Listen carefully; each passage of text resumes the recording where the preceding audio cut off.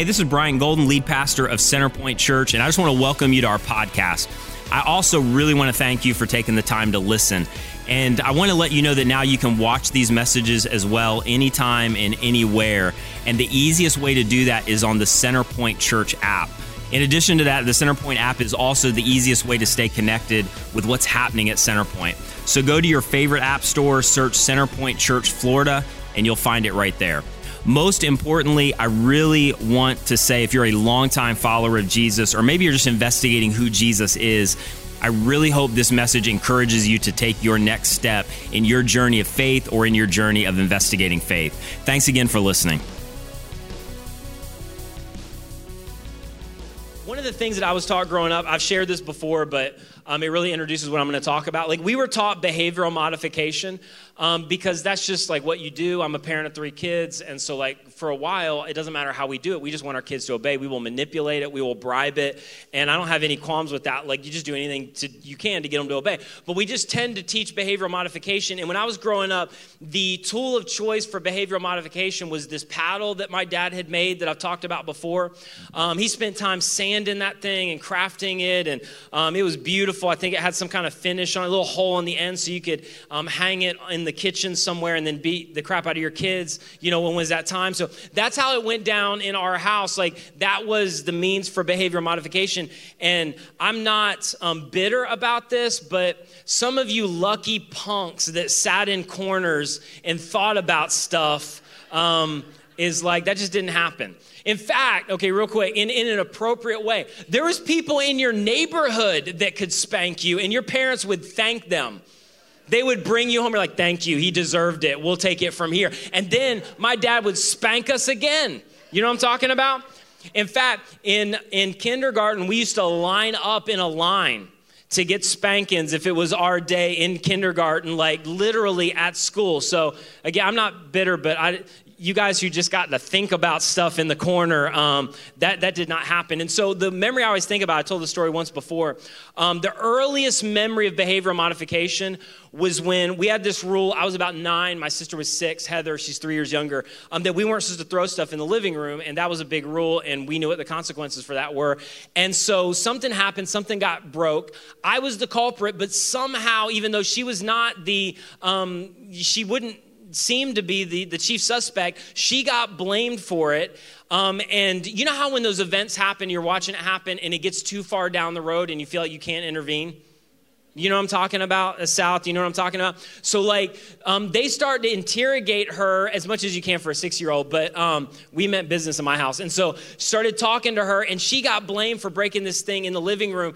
And literally I'm like, okay, it's too far gone now. I can't say anything. And then I watched my sister get led like a sheep to the slaughter into the next room to be paddled for what I did. Like, my 6-year-old, like, if you don't think there's a sin nature, like, what is wrong with me? And I listened to it. I heard it. She took the fall for it. And this is no joke. Several years ago, I told that story for the first time while my sister, Heather, was in the audience with my dad. I had never told them that story before. And so that was my confessional, because there was like hundreds of people and there's a buffer time. So by the time I walk off stage, they can only be so mad. But like, that was my earliest memory of behavioral modification, which is a good thing. Like, we're taught what to do, what not to do, what to say, what not to say, and that's appropriate.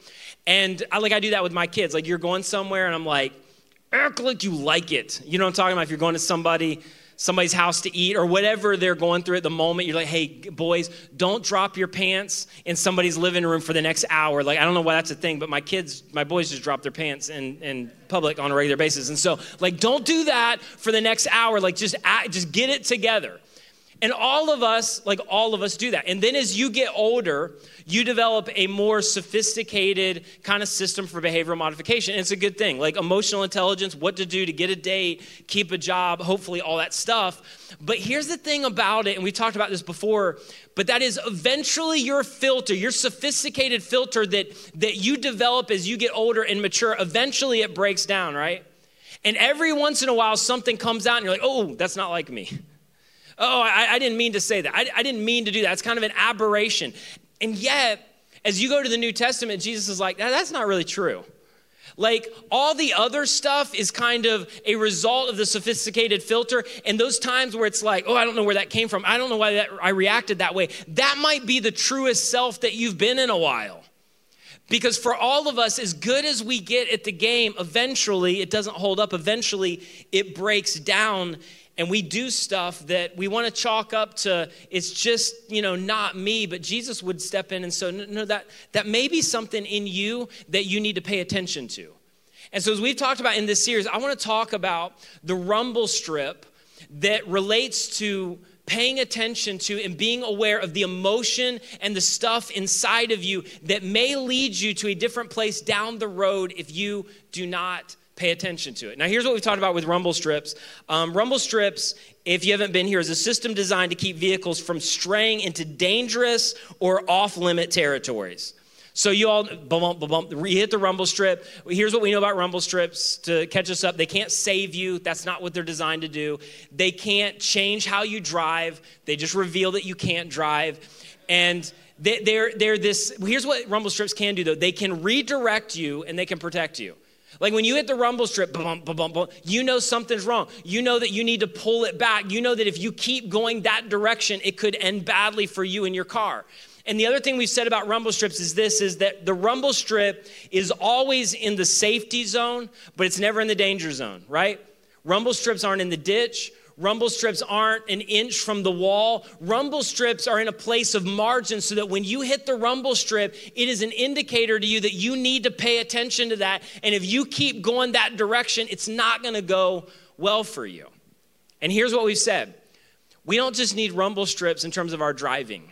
We need rumble strips in regard to our life, our marriage, our sex life, our other relationships, how we parent our kids, like just those things going on inside of us. And what rumble strips in life really represent is it is a behavior that becomes a matter of conscience. It's not about right and wrong. It's not about illegal and legal. It's not about what everybody else is doing. It is in light of where I'm at, in light of my future, in light of my dreams. Like, what is the wise thing for me to do?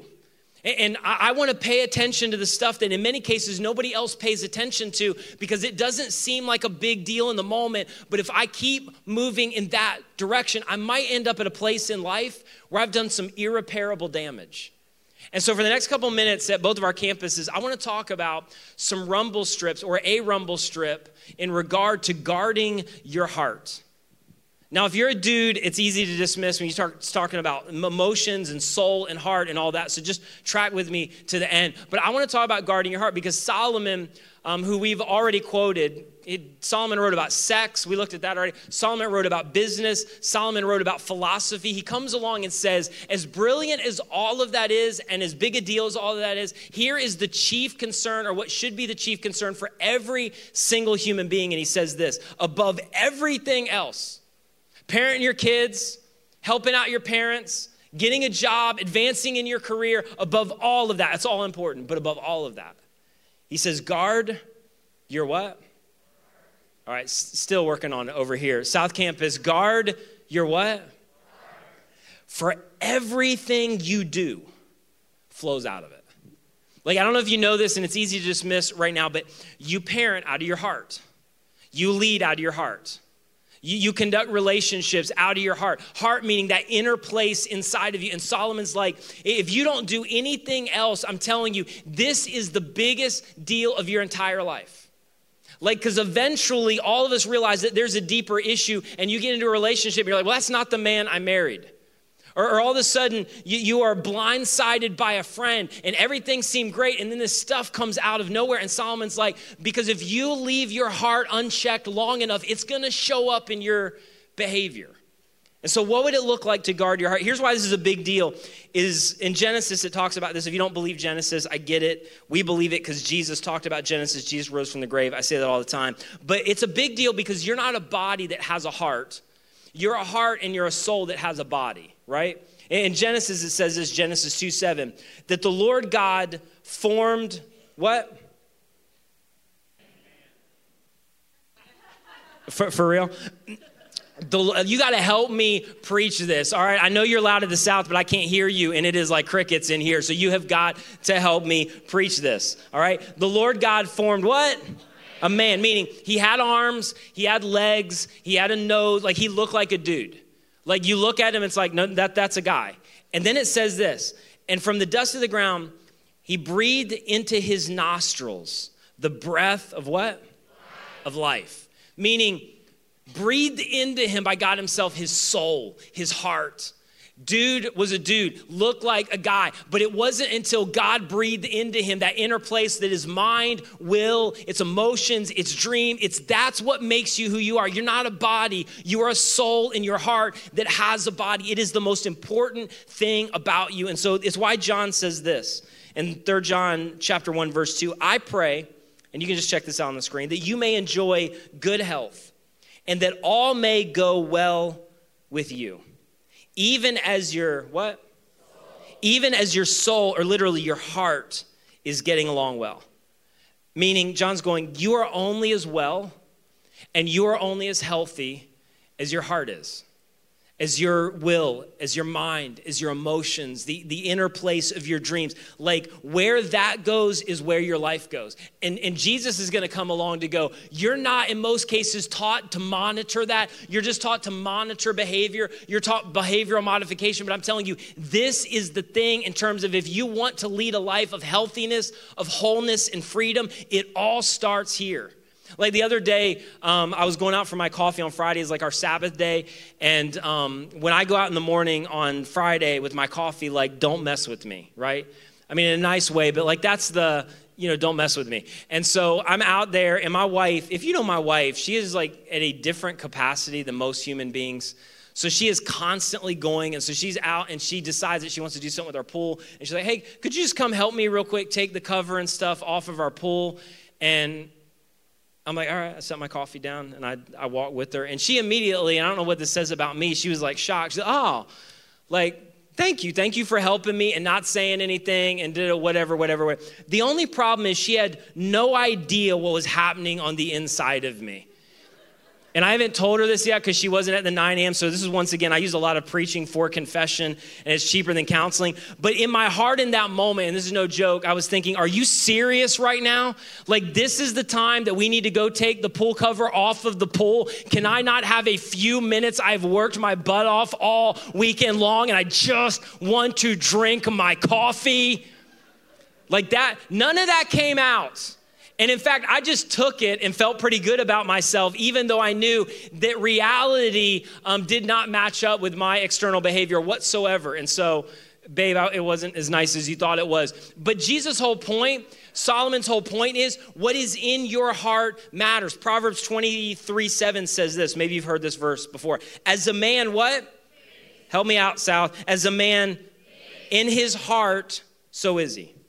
Like this is the last point on this, and I'll dive into where I want to go. What you think about and what you pay attention to the most ultimately determines what you become. What you pay attention to and what you think about determines what you become and ultimately determines the level of your health. And so one day, Jesus is with his guys, he's with his disciples, and he's also with this much larger crowd. So his disciples, and then the crowd followed Jesus, and then there was a bunch of Pharisees and religious leaders that were with Jesus, and the Pharisees were constantly trying to drive a wedge between Jesus and the crowd so that ultimately they could arrest him. And so they come up to Jesus and his disciples, and Jesus and his disciples had just eaten a meal, but they had not washed their hands. And so the religious leaders see Jesus and they confront Jesus. Like, hey, Jesus, let us ask you a question. Why did you not ceremonially wash your hands? Now, it had nothing to do with, obviously they didn't know about germs, but it had nothing to do with like cleanliness or, hey, pass the Purell bottle around. It had everything to do with this ceremonial, external religious ritual that they had made up. Like they had made it up. And so they confront Jesus to go, Jesus, why do you and your guys not ceremonially wash your hands before you eat? And then Jesus is like, let me ask you a question. And anytime Jesus says, let me ask you a question, it's not going to end well.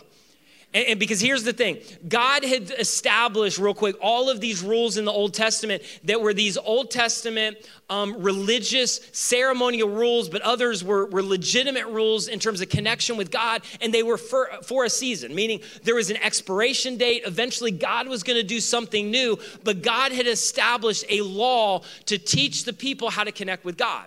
Well, then the religious leaders and Pharisees came along and they added all of these man-made rules and traditions to the Old Testament law given by God, and they just made it up.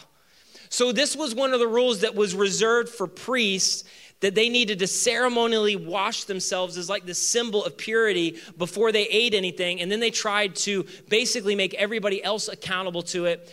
And so Jesus says, okay, number one, that's not a real rule. And then number two, I've got a question for you. Why do you break the actual laws at the expense of your human traditions? Now, just real quick, can we talk honestly? This got me a little fired up at the 9 a.m. But we do this all the time. If I could just be really straight, my wife grew up in an organization. It drove me crazy because they would have all of this stuff going off where it was a toxic culture. You had men getting wrapped up in porn addictions and leaving their wives all the time, and they were missionaries for this organization. They would treat people like crap. There was a high level of self-righteousness. And then they had these little rules where you couldn't play cards or you couldn't go see Avengers at the movie theater. And I just wanted to go, I think this is the bigger deal over here. I think it's the bigger deal how you treat people rather than whether you're going to see something at a movie theater or whether you're playing fish at your kitchen table. Like, this is what God cares about the most, not your arbitrary rules, but the people that he made. It's the same reason for some of you South, some of you know what I'm talking about, where you grew up in a church where you had a deacon that treated people like crap and then got onto you for watching the Smurfs. Because Gargamel was into witchcraft and the underlying theme was sorcery and that whole thing. And don't even get started about The Simpsons. That was another level. And so at the 9 a.m. they knew what I was talking about. Apparently a bunch of you are unchurched at the 1045 at the North Campus. But it's the same. And so Jesus turns to them and goes, you hypocrites. You hypocrites. Which is always the drop the mic moment for Jesus where like, I'm done talking. You're hypocrites. And so Jesus kind of pulls himself away from the Pharisees, but there's still this large crowd there. You can read this on your own. The funniest part of it is some of Jesus' guys come to Jesus and go, hey, Jesus, do you know that you just offended the Pharisees? And Jesus is like, my entire ministry has been to offend the Pharisees. Like, have you not been paying attention? And then Jesus kind of pulls them aside and he speaks to his guys as well as this larger crowd as the Pharisees are kind of walking away to kind of clarify. And he says this in Matthew 15:11. If you've got your Bible or if you go to CC app, you can see this at either North and South. You still with me at the South Campus? You're not the South Campus. Come on. Come on. That's a shout out to the South. I don't need to hear from you right now. Matthew 15:11. Jesus turns to the crowd and he says this, maybe you've heard this before. What goes into a man's mouth does not make him unclean. Or literally does not make him at odds with God. And he's not talking about God's love and God's grace. He's talking about the fact of this is the big deal to God. And this is what God cares about the most. And the end of the verse, but what comes out of his mouth, literally not just with his words, but with his behavior, how he lives his life. But what comes out of his mouth, that is what makes him, both campuses, what's the word? Unclean. That's what makes him unclean, meaning, again, not God's love and grace, but this is what God cares about. Now, if you were here for our Unfiltered Jesus series, you know some of this. You can go back and listen to that. But when Jesus came, Jesus was a disruptive force. He came not to take the seat with religious leaders at the table, but to turn their tables over. He came not to hang out with what you would think or the type of people you'd think he'd hang out with, but all the people that were marginalized and on the fringes, because he said, I came for the sick. I came for those who know they're not right. I came for those who need a savior and understand they can't save themselves. But all throughout Jesus' ministry, Jesus was a disruptive force. And one of the things that you'll find as Jesus touched down to planet Earth is he was the hinge between the Old Testament or the old law of God and this new covenant or this new system that Jesus was going to introduce into the world. But Jesus came under the law. Meaning he lived under the law, he practiced the law, he was in accord with the law until he ended it toward the end of his ministry and life when he died on the cross, and then he walked out of a grave and it split the curtain wide open, and it was a signifier that the Old Testament law is done, the temple system is done, there's no need for the curtain now because it's not just about the high priest, everybody is invited in, and now I am changing the game, and there was an expiration date on the Old Testament law, and now I'm inviting you into relationship, not based on rules and law, and it's going to change everything.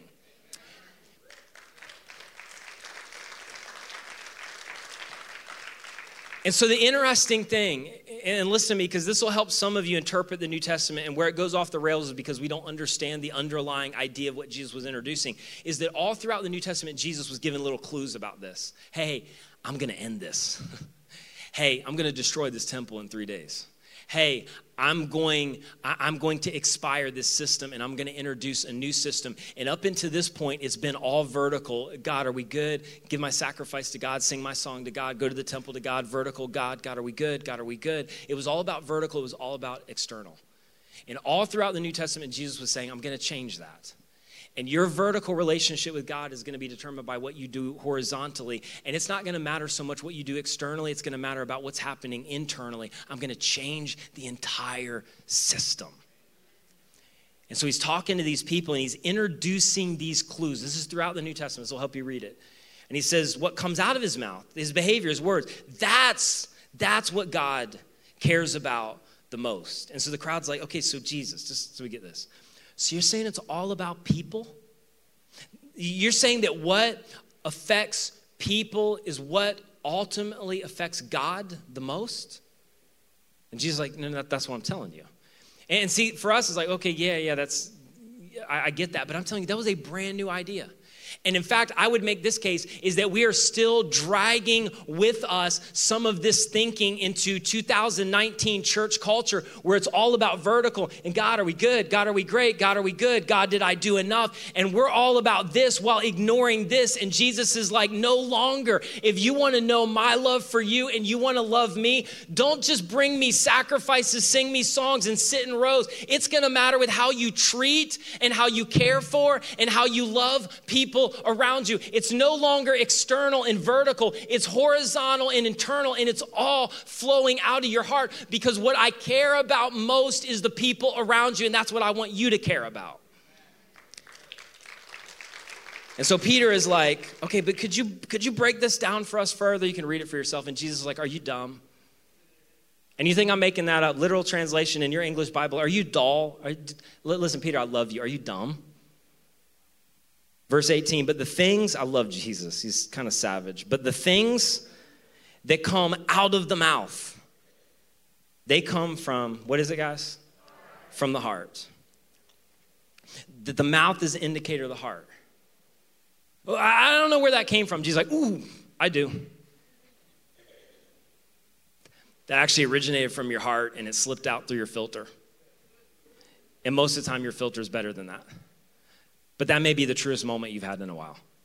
See, this is my little advice to single people. If you're in a relationship and things are good most of the time, and all of a sudden they just go off the rails about something. Like you say, hey, can we go at 7? And they explode and go nuts, and it's disproportionate. Like, what is wrong with you? And it's just stress. And this is my little warning, take it or leave it. That when you get married, the filter gets thinner.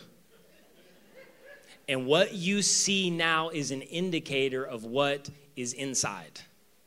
And Jesus is like, the things that come out of the mouth, they come from the heart, and these are what defiles a person. Again, it's not that God doesn't love you, but if you want to know what it means to really have connection with God, this is what defiles. It doesn't matter about the external, whether you washed your hands, whether you brought your sacrifice, how you looked during worship, what clothes you're wearing. I don't care about any of that.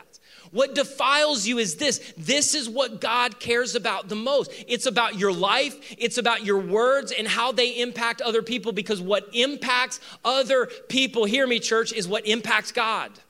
And God's going, that's what I care about the most. And then he says this, verse 19, for out of the heart come evil thoughts, murder. It's like an event. You maybe haven't murdered, but you've killed a relationship because of what's in your heart. Adultery that originates from lust. It's an event. Sexual immorality, it feels like an event. Theft, greed, it feels like a thing, a decision. False testimony, slander. But he's going, all of that stuff originated and came from your soul, from your heart, from the inside of you. And Jesus is making the point of this is what defiles a person, because this is what hurts people. And when you hurt the people that God loves, you hurt God. And so verse 20, he ends this little section and walks away and says, all of these behaviors, all these things that we just, we know about, but we don't know where they originate. All of these behaviors are what's the word, both campuses, one more time? Are what defile a person. Again, at some level, we should know that, but I'm telling you, that was brand new. They were like, okay, Jesus, one more recap. So mistreating other people is what puts us at odds with God. Not that God's not there, not that God doesn't love us, but over and over again, God's going, if you really want to love me, you get things right and you love and care for the people around you that I made in my image. And so, Jesus, what you're saying is that if what hurts other people is what hurts God, and what hurts other people ultimately originated from my heart, what you're saying is that's why I need to guard my heart. And Jesus is like, that's it. Because your behavior is eventually going to be a mirror of your heart. And eventually what is in your heart, what is in your soul, what is in your mind, what you feel in terms of your emotions is going to be mirrored in your behavior. And come on, did you need me to show up and preach a message on that? Because we already know that, right? We already know that, right? Have you ever watched somebody burn down a career because of some stuff that was unchecked internally? Have you ever watched somebody sabotage a relationship with their adult kids because they had some stuff unchecked internally that they never paid attention to? You ever seen somebody destroy a marriage because of some stuff that came out that was hiding out internally? And here's the thing, South, listen to me for a second. Here's the thing, is that in many cases, it is so subtle. This is why we don't do it.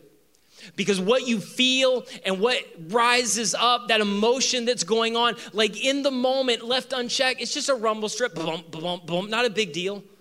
But you ignore it long enough, there's always a gap between what you feel and the payoff of that feeling and that thing that's going on in your heart. And sometimes it's a decade long. In fact, this is why you need rumble strips, because it can be so subtle where things seemingly are successful for you. Things are going well for you in terms of your kids right now. Financially, things are good. Leadership, things are good. Like stuff is rolling pretty well. And yet there's some stuff that is unchecked in your heart. And in Mark, here's what Jesus says, last verse I'm going to read. He's like, what good is it if you gain the whole world? Things are successful right now. There's some achievement. There's some recognition. But what good is it if you gain the whole world and yet you forfeit your what? You forfeit your soul. You forfeit your heart. You ever achieved something? You ever got to a benchmark? You ever got to the place that you'd been fighting for a little while and felt like that once you got there, you lost a little bit of who you were? Hurt some people along the way, including you. And Jesus is like, this is why you need some rumble strips, because it's subtle. Things may be really, really good for you right now, and it leads you into this seduction of just ignoring what's going on in your heart. But I'm telling you, you can eventually move past the rumble strips that should have been there, and you can crash into a wall. And I'm telling you, it is not a fair trade. You got what you wanted for a season, and you gave up the health of your heart and your soul. And so my question, as we get ready to end in the next 10 minutes, so don't get too happy. But I want to end strong, and maybe like for some of us even bother us a little bit, but I want to talk about 4 emotions, because I want to make this practical, that should become a rumble strip for all of us.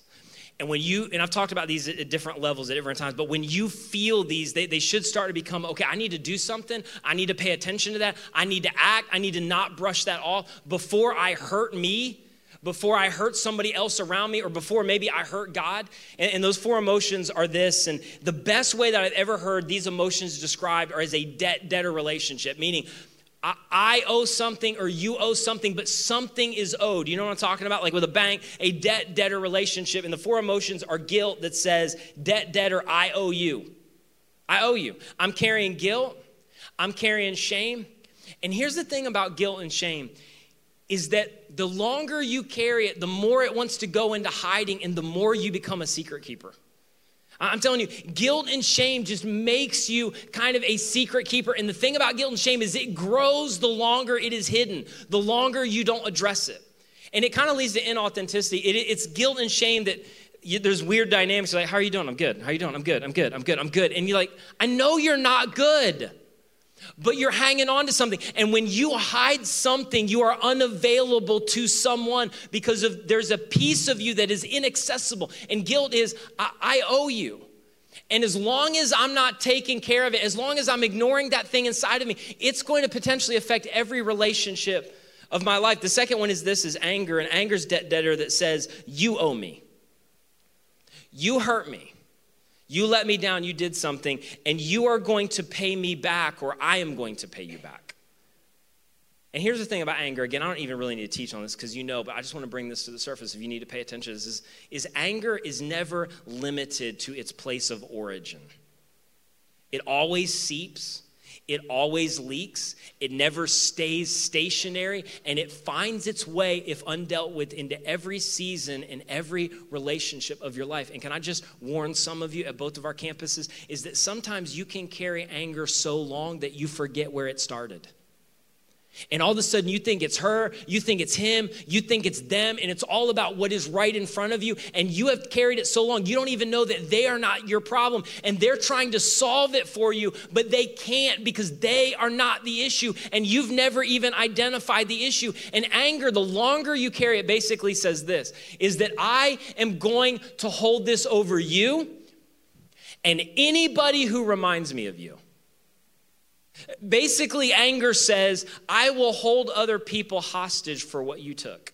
See, debt debtor with anger, it's always as if somebody took something. Not physically, but they stole a marriage. They stole a dream. They stole your self-worth. They stole your idea. They stole your promotion. It's all somebody took something and they owe you, and you have to decide what you're going to do with that.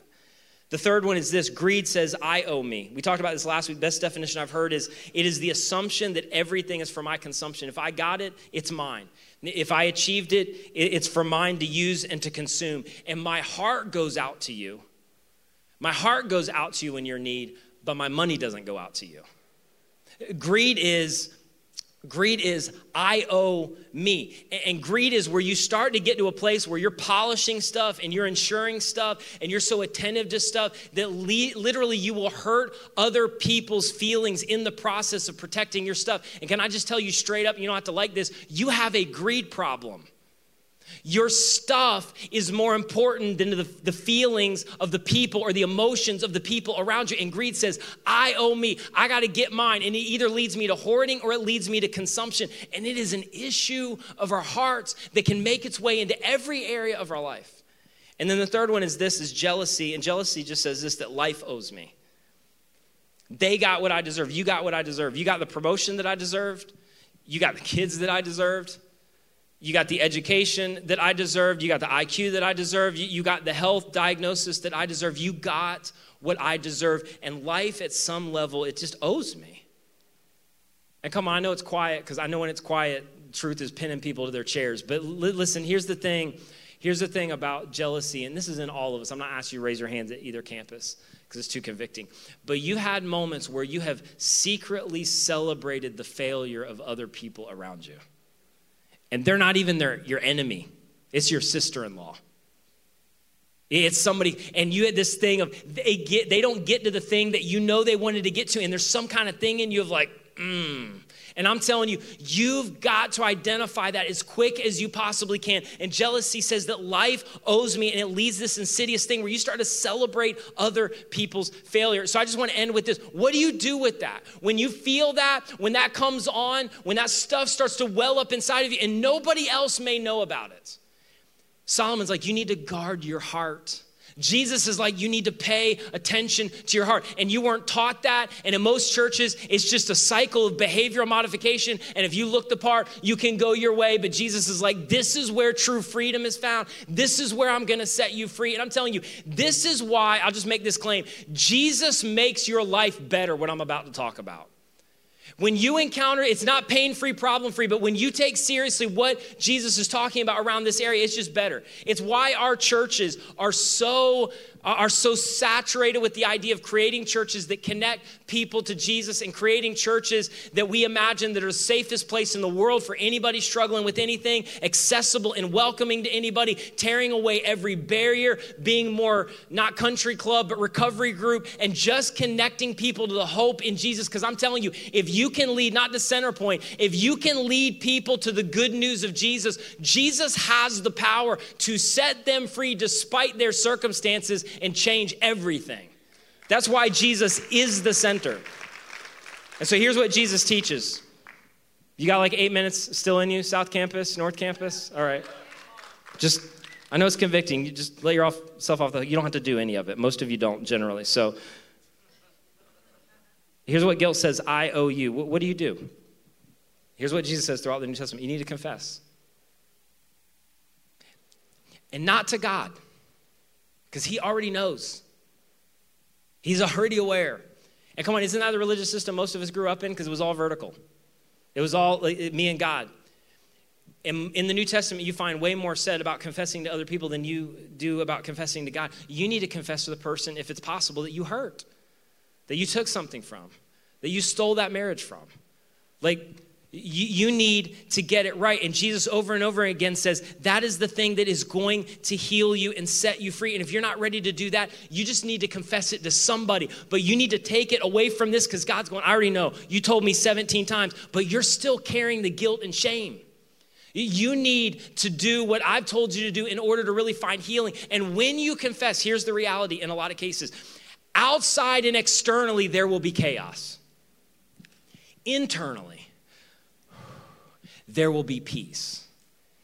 And the quicker you take care of it to monitor and guard your heart, the quicker God can move. In a lot of cases, you can deal eventually and manage all of the external chaos, but you will not trade anything in the world for what God does at the level of your heart and setting you free, because secrets suck the life out of you. And the very thing, let me just preach for a second. The very thing that is keeping you from confessing is the very thing that led you in the behavior in the first place. And it's your pride. And Jesus is going, I want to set you free. You feel like you owe somebody and you're never going to be able to pay it back. But I still want to give you health and I want to give you freedom. And so I want you to confess because I love you. And there may be momentary external chaos, but there is going to be peace at the level of your heart. You need to confess it. The second rumble strip of your heart is when you begin to feel anger that somebody owes you. You know this, Art. I don't even need to you need to forgive. You need to identify specifically what they owe you, and then you need to cancel the debt. You're like, well, that's letting them off the hook. It is. But it's letting you off the hook at the same time. And many of you know this. This is not an issue of justice. It's not an issue of minimizing what they did. They did take it. They did sabotage the marriage. They did hurt your kids. They did do some things. And if we were to hear your story, I mean, it's over the top. This isn't about that. This is, I know they did it. I know they should pay, but I don't have the ability to make them pay in a way that's going to be healthy for my heart. So I'm going to leave justice with God, who's promised to get justice. And I'm going to go free. And I'm going to live free at the level of my heart. Because here's what all of us know. They can't pay you back anyway. They can't give you the marriage back anyway. They can't pay you back those teen years anyway. This is about you going free. And some of you are like, well, that doesn't work. And here's my admonition to you. Because you've forgiven generally, but you've never forgiven specifically. And you need to literally, and I've talked about this for years, you need to get a journal and you need to write down everything that they owe you. And you need to bring it before the Lord. And it may not happen in an instant, but God will begin to move in you when you decide, and it is a decision. I'm going to cancel the debt of what they owe me. It's not that they don't owe me. I'm not going to make them pay because I want to go free. And I'm going to trust the Lord. And I'm telling you, over time, God will begin to align your emotions with your behavior. But if you want to go free to they owe me, you have got to forgive so that you don't carry that into every relationship and every season of your life. And then I just want to say one more thing on this issue to dads, because this is one of the biggest issues that eats us up and sabotages our relationships, I think because of our pride. And I just want to say this specifically to those of you who are dads with kids, is that for most of you, maybe not all of you, you want the respect of your adult children. And what you do now in regard to the issues of your heart are going to determine whether you have it or not in the future. So Jesus, your Savior, says, I already did it for you. I want you to go free. I want you to cancel the debt, and I want you to forgive. And then thirdly, greed says, I owe me. Like, I need to get mine. I'm owed this. I need this. I need to consume this. And the antidote for that is you just need to give. You need to give away something that is a big deal to you. Doesn't have to be a big deal to anybody else. That what you give, the check you write, if you're one of the 3 people in the world that writes a check, or whatever you need to give away, it may not mean anything, but but you need to find something that is a big deal to you and go, I'm going to give it away. You're like, well, I'm not very cheerful about it. You don't need to be cheerful about it on the front end. We're always waiting for emotions. It is one of the casualties of our culture. Jesus is like, no, don't wait to feel it. If you do it, if you allow yourself to act, your emotions eventually will follow it. You don't need to be cheerful to give. You need to give in order to be cheerful. So find something valuable to you and give it away, other than your kids. Find something like a thing, not a person. Find something valuable to you and give it away. It breaks the power of greed that says it's all for me. And I'm telling you, when you do, whatever it is, I would challenge you to do this. God will begin to work. I'm going to give first. I'm going to save second. I'm going to live on the rest. I'm going to reprioritize because, God, I want you to have my heart. Find something valuable. And with begrudging submission, God will take that initially. Give it away. And what you're doing is inviting God to work at the level of your heart as it relates to your stuff. And then finally, the issue of jealousy that says that God owes me. And you just need to celebrate. And here, can I just give you this? Do you know the person that you're really upset with or really have an issue with as it relates to jealousy? Because you think it's him, you think it's her, you think it's this guy that stole your promotion. You know who you're really angry with? God. Because who's the one person that really could have done anything about that? He could have opened the door to the promotion. He could have healed them. He could have made it happen. He could have changed things for your family of origin. He could have reorchestrated all of it. That your issue is really with God. And when you acknowledge that, and I know some of you are afraid to pray this, but north and south, if you would just go, God, I feel like you owe me something. I thought it was her, but I'm angry with you. I'm telling you, God invites that prayer, and it might be the most powerful prayer that you have prayed in a while.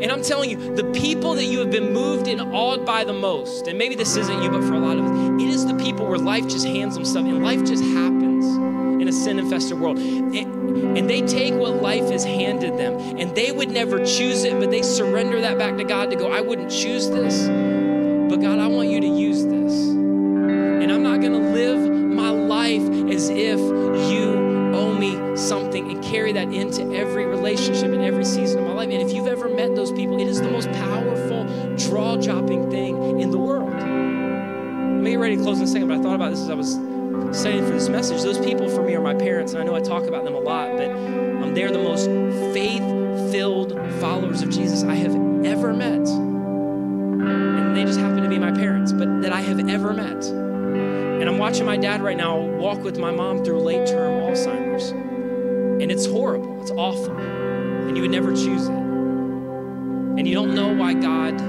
would allow it. And if you were on kind of this quid pro quo kind of system that we want to work with on God, you would go, man, they've been so faithful. But several times, 3 or 4 times, I just asked my dad, hey, Dad, how are you doing? How are you doing? Like, how are you doing? How are you really doing? And he said to me probably about 4 times, just eyeball to eyeball, and I know he's not BSing me. He'd just look at me and go, God doesn't owe me anything. God doesn't owe me anything. And you know what's so powerful about him? If you got to know him or if you knew him personally, he celebrates everybody around him. Hey, amazing you're enjoying retirement. Amazing that health is good. Amazing that your kids are going so well. Amazing that worked out. And I just watch him over and over again. He'll just celebrate the crap out of stuff. He'll celebrate people. And I'm telling you, he is going through one of the most difficult times you could ever imagine. He is one of the most free people I have ever met, because here is the reality. Let me just give it to you straight. God doesn't owe us anything. God came to planet Earth and condescended to become like us when he could have wiped us out and started all over, to go, I am going to come for one mission. I'm going to go to the cross. I'm going to set my face toward Jerusalem. I didn't come to accidentally be taken by Pharisees and scribes and then nailed to a cross. I came with that in mind. I came knowing what I was going to do. I'm going to give up my life for the sake of the world. I'm going to die the most brutal death imaginable. And then I'm going to fold up the linens in the grave, letting everybody know that I'm done what I came here to do. And I'm going to walk out of the grave alive, and I'm going to offer hope and life and faith and freedom and destiny to every single individual. And if I don't do another thing, that's enough. And I don't owe you anything, but here's what I've promised you, Jesus would say, I will be with you. And what you need to do to break the power of believing that God owes you something is to celebrate what God has already done and celebrate what God is doing in the lives of other people. And God will begin to break the power of this thing that is destroying you. And it's destroying the relationships around you. It's why next week will kind of be the unofficial start of a new series called Shattered that Nicole kind of did a one-off on in the fall, where her and I are going to teach some of that together and talk about just the fact of when we're shattered, where do we find hope? Hope when it hurts. And your thing might not be a big deal to somebody else. It may be you're just walking through a season where things aren't going well, or it may be some huge issues like suicide or mental illness. We're going to deal with every gamut of that. But like, where do we find hope in Jesus when it hurts, and how do we take care of our hearts? But here's what Jesus would tell us today is that the essence of existence and the essence of following Jesus is not change your behavior. It is Jesus going, I want to do something from the inside of you that's going to transform the outside of you. And the reality is, I just want some of you to hear me that have never really grabbed a hold of this in your church existence and experiences, that love and Jesus' love can bring about transformed behavior. But your transformed behavior as you white knuckle and make sure everything is good on the outside doesn't necessarily lead to love for Jesus. Sometimes it leads you to be a pharisaical, self-righteous idiot. And Jesus is going, I want you to follow me into something better. And if you want to live whole, and if you want to live healthy, and if you want to live free, to quote Solomon, guard your heart. Create a rumble strip in your heart. And last thing, and I'm going to be done, but I was given this advice by a mentor years ago, way before I had kids, but it always stuck in my mind, and I just determined I'm going to do it when I have my little kids, where I'll ask them this question, and so I do. And I've got almost a 7-year-old and a 4 coming up on 5, and so I'll ask them these questions constantly because I know my propensity is to teach behavior modification. I just want you to obey. But I want to teach them how to monitor stuff going on inside of them that nobody else is going to teach them. And so I'll constantly, I did the other day, I was at the breakfast table with Brooke, and it gets it's going to get silly at some point, but I'm going to ride this as long as I can. But I'll be like, hey Brooke, has anybody hurt you? No. Are you mad at anybody? Hey Brooke, has anybody lied to you? Brooke, let me ask you one more question. Do you feel like that anybody's broken a promise to you? Because kids at that age, they have all these perceptions of what they think you promised them. But I'm just teaching her, I don't want you to just do what I want you to do externally. I want you to learn how to pay attention to what's in your heart. So Brooke, has anybody hurt you? Has anybody lied to you? Has anybody broken a promise? You mad at anybody? And so I just want to end by asking you that question. I know for some of us as guys, it's kind of weird, but it's powerful. Like, is everything okay in your heart? I'm not talking about the stuff that everybody knows about. I'm talking about a lot of the stuff that's in these rooms at North and South Campus that nobody knows about.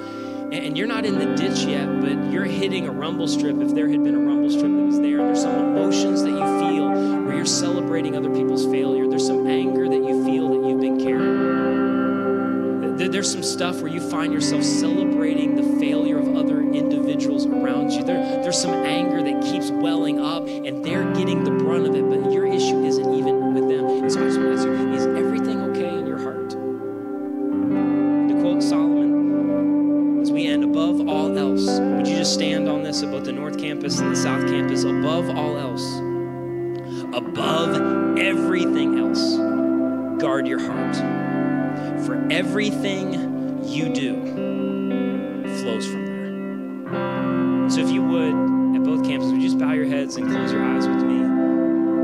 At our North Campus and our South Campus right now, and remain where you are as much as possible, just out of respect for what God's doing in the lives of people who are around you. And I just want to give you an opportunity, and I would encourage you over these next even few days or today to do something that's really difficult for us to do, and that is to turn off the phone, to stop the scrolling for a second, to remove all the white noise, and just kind of go internal to go, God, like where I feel and have felt some of these emotions and had some of these red flags and these rumble strips hit, I want to pay attention to them. And God, I want to do something about it before I go off the rails into a situation or into a place or a decade down the road where suddenly there's some irreparable damage. And I want to monitor, I want to guard my heart, what goes in, what's coming out, what I feel. So wherever you're at either campus, if there's some things right now that you're not in the ditch, you're not against the wall, but there's some stuff in your heart that you need to pay attention to, and you maybe have been more concerned about the monitoring of behavior than you have been the guarding your heart. And you would just say, there's some things that I need to pay attention to, and there's some actions that I need to take. Would you just lift up your hand? South Campus, just lift up your hand and go, that's me. And there's some areas in my heart where I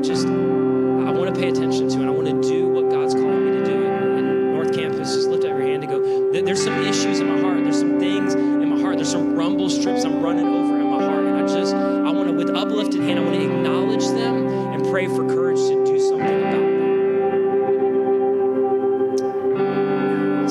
Awesome, North and South. Jesus, I thank you for what you're doing in the hearts of people at both of our campuses all day long. And just a sensitivity to what you are doing, and sometimes it's really difficult to confront that.